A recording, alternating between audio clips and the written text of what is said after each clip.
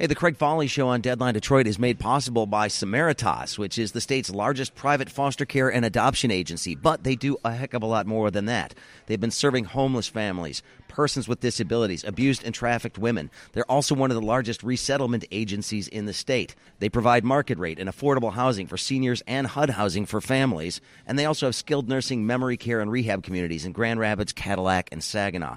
Samaritas, thanks for their support. Great organization doing great stuff all around the state.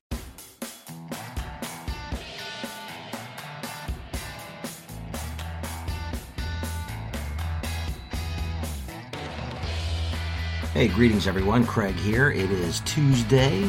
Welcome to the Craig Foley Show on Deadline Detroit. Thank you very much for checking it out today. Coming up on today's program, for those of you that weren't able to tune in live while we were at the Mackinac Policy Conference, I'm replaying some of the better interviews that I did up there. And today, got a couple of great guests. Of course, Michigan Congresswoman Debbie Dingell will be our guest. We'll talk a little bit about bipartisanship in Washington. Does it exist, and where could it exist? And also a conversation with Rapson, president of the Kresge Foundation. They announced a pretty significant investment for early childhood education in the city of Detroit. And of course, they've been involved in a number of other projects as well. We'll talk about the role of philanthropy in the resurgence in the city of Detroit. That's all coming up on the Craig Foley Show on Deadline Detroit. And this is the Craig Foley Show on Deadline Detroit. We are live at the Mackinac Policy Conference, Detroit Regional Chamber's annual event, and one of the people that I talk to every single year up here is my guest, Congresswoman Debbie Dingell. Welcome. It's a pleasure to have you here. Craig, it is great to be with you, and it's great to be back on air with you. I missed you for a little while. Well, we should let folks know you were on the Board of Governors at Wayne State University, which, of course, held the license when I was at WDET, and we had many conversations back then, which is about a lot of stuff. But let's talk about what you're doing in Congress right now. You have been out there with Fred Upton the last couple of days talking about at least the Michigan delegation finding ways to get along, cooperate, work together on projects that everybody agrees on. And most of that centers on environmental issues, obviously, PFAS contamination, Asian carp. Let's talk about that for just a second. A lot of money from the Army Corps of Engineers to actually do something about this. Are you satisfied? Is it enough? It's never enough because we've got a lot of problems. But I will say that this delegation, when it comes to fighting for issues that really matter, cleaning up our water, this administration sends the Great Lakes Initiative budget up every year, takes all the money out. That every state that touches the Great Lakes works together, restores the money, many times increases the budget over the year before. We've got Great Lakes are more than 20% of the fresh water in the world. We have to protect these lakes. We've been pushing the Corps of Engineers for a very long time to address this issue on Asian carp. We've seen the reports in the last few weeks that we're actually seeing DNA in our Great Lakes. That needs to worry all of us. We're going to take a trip on July 1, bipartisan, but we've got to actually implement the plan. It took too long to get the report out, and we have got to make sure the Asian carp do not hit our Great Lakes. The Army Corps of Engineers is not known for being fast. No. They are thorough.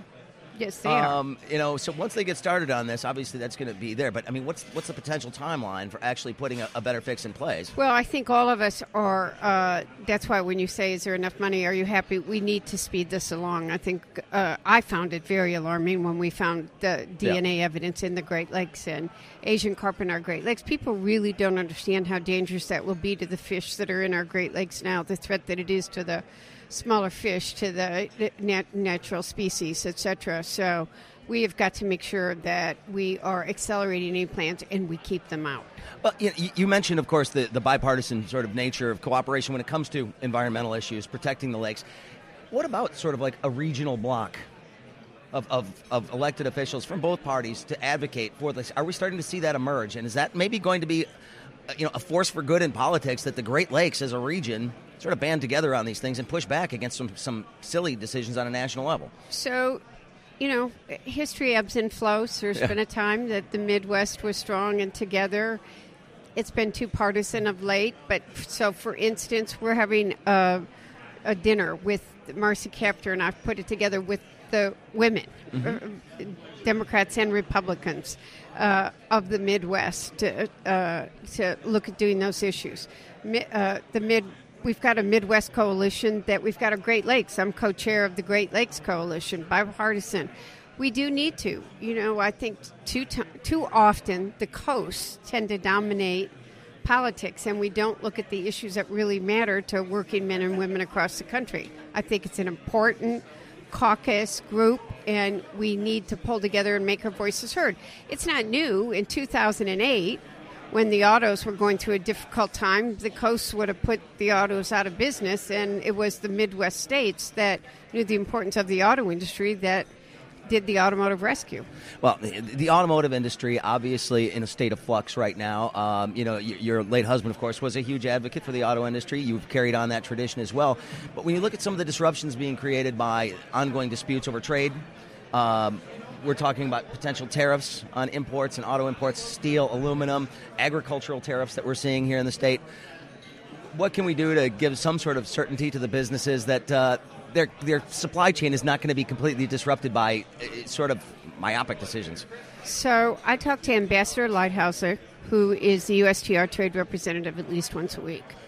And I understand the importance of trade. I believe it's why Donald Trump became president, because I think too many Democrats didn't understand the importance of good, strong trade policy. My problem with the president's trade policy is it's inconsistent, it's all over the map, and nobody knows what they're dealing with.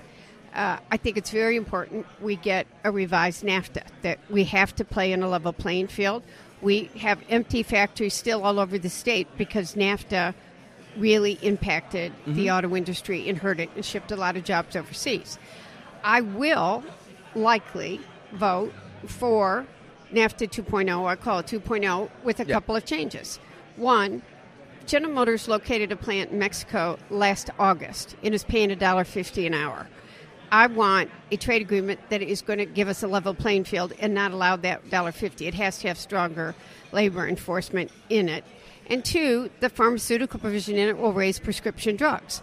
Administration's very aware. The Speaker is working with them. We need to address those two issues. But we do need to, and we can't play politics. We've got to get a new NAFTA 2.0 that is a fair playing field for our workers. Well, I mean, I think the whole idea around it originally was that the wages in places like Mexico would eventually rise, which, that never happened, really. I mean, they stayed depressed there. We've seen other countries where there's a lot of manufacturing. Average wages have actually gone up. China, it's getting more expensive to manufacture there than it used to be. But Mexico has stubbornly kept it low. Correct. And it did sort of lead to that imbalance. Is there anything that you could do in a trade agreement that would require them to actually pay more money? We need to strengthen the labor provisions in the renegotiated NAFTA. We need to let them organize. We need to ensure that they're being paid more, and it has to be has to be enforcement provisions. Sure. That Mexico did vote on strengthening their labor laws, but enforcement's not there, and we have to make sure that there are enforcement provisions in there. You were making some comments yesterday about a House vote on whether or not to leave the Paris Climate Accords. The House is voting, say, no, we should stay in this. We have still, most of the countries are still on board staying in this. The United States obviously wants to pull out. Symbolic vote because the Senate's never going to take this up. Why is it important to pass it anyway?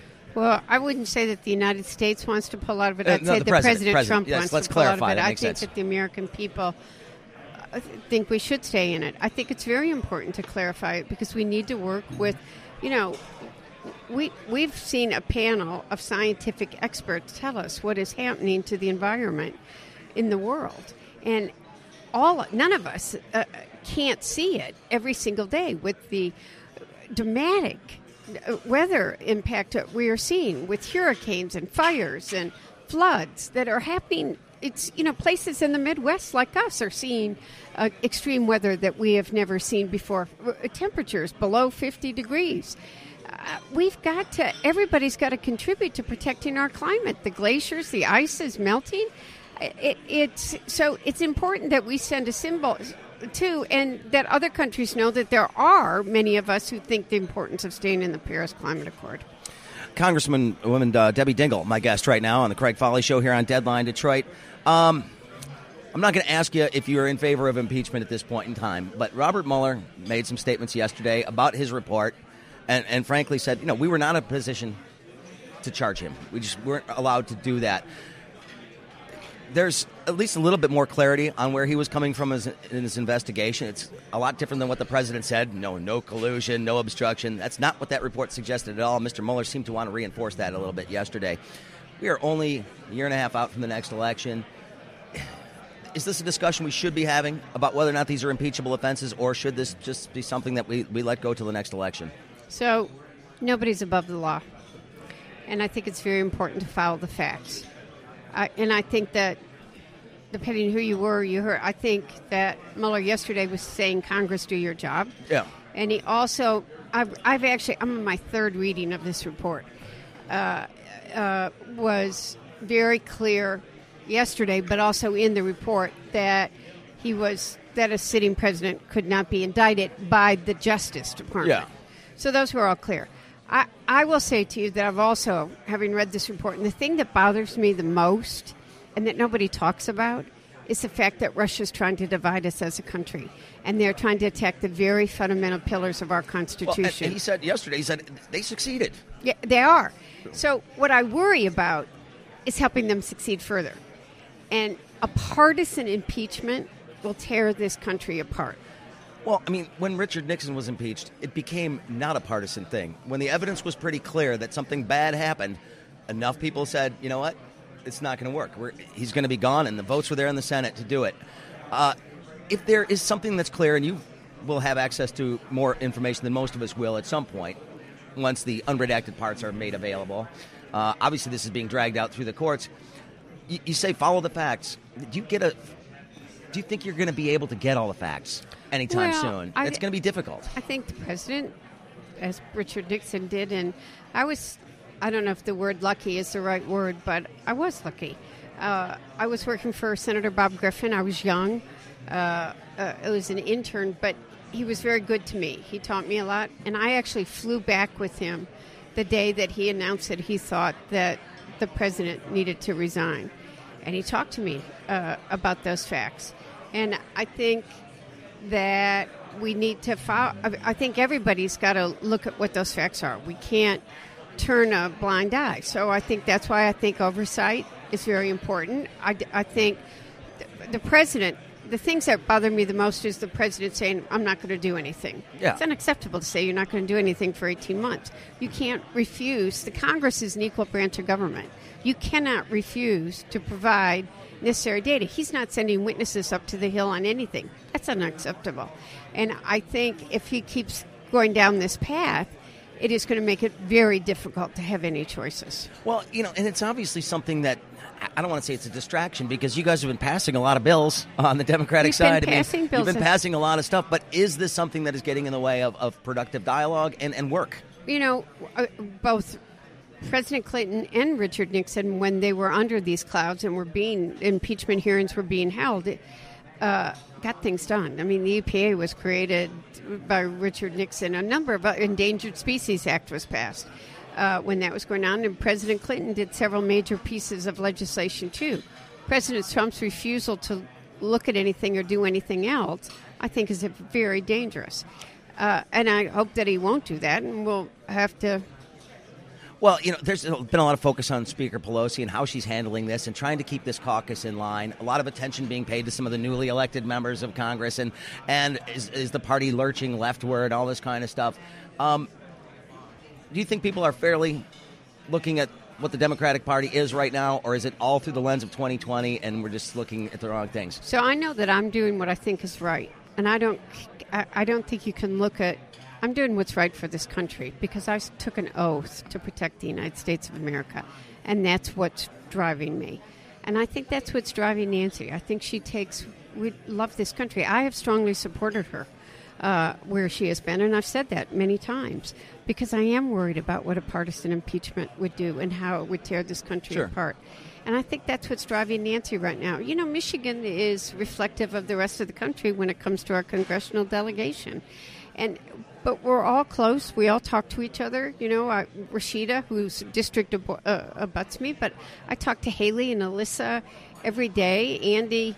We're a delegation that talks to each other, works together, and we have different perspectives. But we'll listen to each other, and then when it's right for Michigan, we come to that conclusion. And I think people need to not fear different perspectives.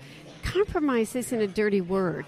That's what we've got to do. But I think that we're in a very serious time for this country. Well, interestingly enough, we'll sort of end on this sort of cooperation question here. But, here in Michigan, a pretty significant thing that's happening in about 10 minutes. Governor Whitmer is going to be out on the porch signing this auto insurance reform law. That was an act of compromise. This is something that has been befuddling this state for as long as I can remember. They finally got something done. Does that give you hope for what could happen nationally? I think it has to give us hope. I think people don't. Mike always talks about Mayor Duggan about this being a Detroit problem, but I live in Dearborn. My insurance, my policy was up June 1. It went up $2,000 because I'm a widow, and I've always had higher insurance than many because I'm in one of the top 10 zip codes, which people don't realize. Fortunately or unfortunately, I still think it's an outrage, and I can't believe I have to pay that much. A lot of people can't afford that much money. We have to look at these issues, and we've got to come together and solve problems. But, like I said, is there something like this? Can a piece of legislation spark people to actually work together once they figure out that it's not necessarily toxic to do so? Are we that close to fixing that sort of balance? We used to do that for a long time. As Bob Dole said, I was at something at the World War II Memorial honoring Bob Dole last week. Yeah. He said when he was in the Senate, his favorite thing was a bipartisan majority. We'd need more of those. All right. Well, we'll have to leave it right there. Congresswoman Dingell, we always appreciate your time. Thank you very much. Thank you, Craig. Good to be with you. This is the Craig Foley Show on Deadline Detroit. Lots more to come. Stay with me. Thank you. Thank you. Appreciate it, as always.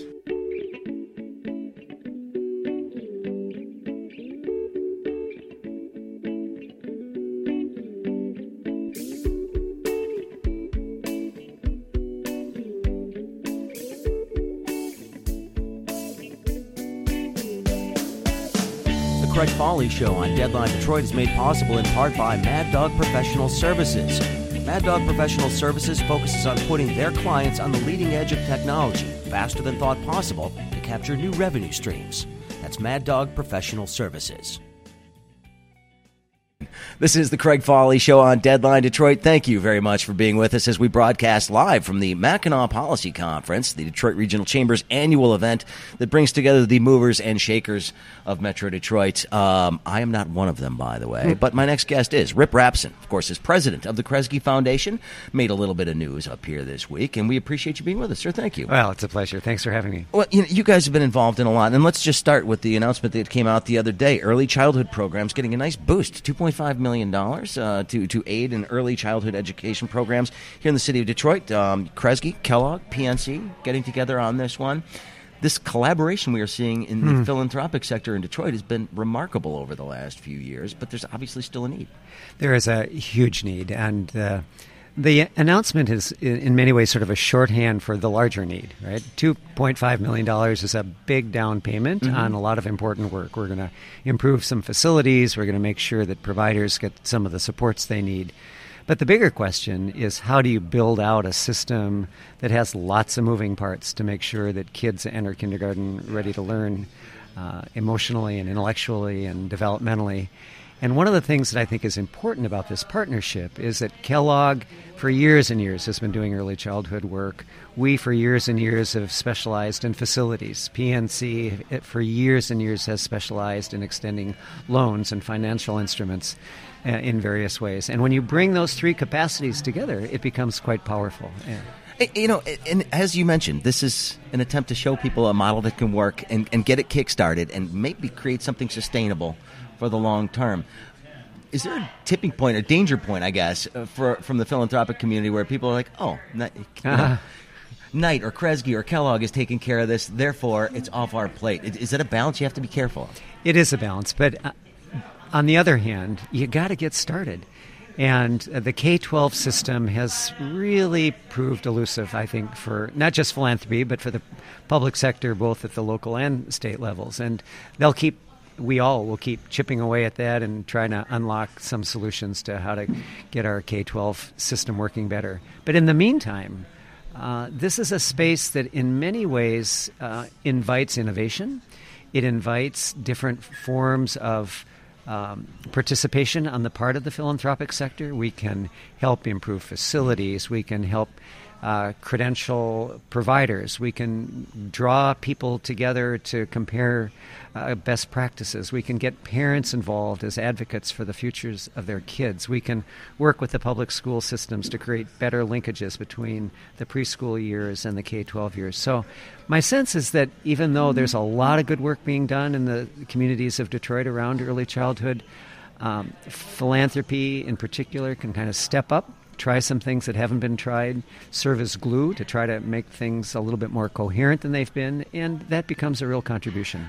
You know, you make an investment like this, though, and we've been having a conversation around education at this conference every year for the last your face says it all. We've been talking in circles, but it seems to me that the research is starting to point us in a direction of, you know, making sure that whole child is cared for in some capacity. It's not just on whether or not the teachers are excellent or whether or not the school is perfect. It's about the wellness and well-being of that kid and their preparedness to actually learn. Food security issues, health care, housing. Sure. Are we getting the debate right finally about what we need to fix? If we're actually going to fix education, we got to deal with poverty. We had a roundtable this morning that talked about exactly those issues, and I think there's exactly the kind of recognition that you just talked about. All of the questions from the audience had to do with the kinds of wraparound supports that any family needs in order to be successful, particularly families who don't have the kind of income available to them that permit them to have other options. And so one of the things that we've done with this Hope Starts Here process, which is the consortium of folks working on early childhood, is the opportunity to take different pieces of those supports and underwrite them properly. So, for example, the facilities is the announcement we made this morning. But we've also invested in a major way in the kind of human service supports that families need in order to be effective. We've invested in the ability of parents to get organized. We've invested in transit. And so you're absolutely right. This is all sort of a web, and we have to not sort of pretend that if you just sort of pick one piece or another piece that the entire thing is going to fall together. It won't. Well, I mean, obviously this grant is going to be used citywide, but there's also going to be a particular focus over in Livernois 6 Mile area that you guys have been very involved in for a long time. What are you seeing so far from your investment that's got you encouraged? It's early, but when we were invited to help Marygrove College look to the future, we had to do three things pretty quickly. One, we had to stabilize a college that was at risk of closing its doors. Sure. And so we spent about a year making sure that its debt was removed, that its assets were protected, and that the educational mission of the institution was preserved. Second, we had to ask ourselves the question of what kind of programming could be sustained on that site. If the Marygrove model wasn't going to work, could we imagine a different kind of educational consortium on the facilities, in the facilities, that would actually hold up over time? And so what we developed was a 0 to 20 model where you have a preschool on site, you have a K-12 on site, you have some collegiate programming on site, even some graduate programming on site, and all of that feeds into the broader community. And then the third challenge was, how do you think about this campus as a stabilizing factor for the broader Livernois 6 Mile area? Because, right on the north end of Marygrove is McNichols Avenue. It's a traditional, commercial corridor for the city that has been remarkably disinvested. I mean, it's tragic. We spent a lot of time when I was at the land bank in that neighborhood. Yes, absolutely. And so if you can figure out a way to help revitalize the commercial corridor. To the south is the Fitzgerald and Bagley neighborhood. And if you can figure out a way to help stabilize the housing stock. To the east is UD Mercy, and we're creating an open space connection between the two campuses. You've got the Avenue of Fashion just to the north. I mean, there are all of these pieces that end up constituting a complete neighborhood. And any parent in the city of Detroit wants a complete neighborhood. They want to know that they have a school that they can bank on. They want to know that they can shop for goods and services. They want to know that their housing stock is stable, and they want to be able to enjoy open space. And so we, I think, are beginning to see the outlines of what that kind of complete neighborhood can look like in Northwest Detroit. Obviously, you don't invest this kind of money and not expect to see some sort of results from it. how are you going to gauge success and whether or not this was it? Because, again, it may not be the complete transformation that somebody would like to see, but if it's incrementally better, is that enough? It is. And my sense is that sometimes with these sort of complex long-term changes that you aim at, you have to be aware to sort of indications of success. Mm-hmm. Indicators can be a little bit tyrannical. You can have to measure income per household or some other quantitative measure. But when you begin seeing people making a choice to stay, when you see people investing in the upkeep of their house, when you see people on the street and street life sort of turning to the storefronts that have traditionally populated the corridors of the neighborhood, those are indications of success. So I would urge people, including the Kresges of the world, to not be too hard on themselves. Look for these indications that things are moving in the right direction, build on it, and I think ultimately then the indicators sort of fall in place. Well, last question then. I mean, does that make it difficult? I mean, obviously you want to make a big splash on an announcement like this. You want people to pay attention. How do you make sure that hopes are in line with the realities of what this can and can't do?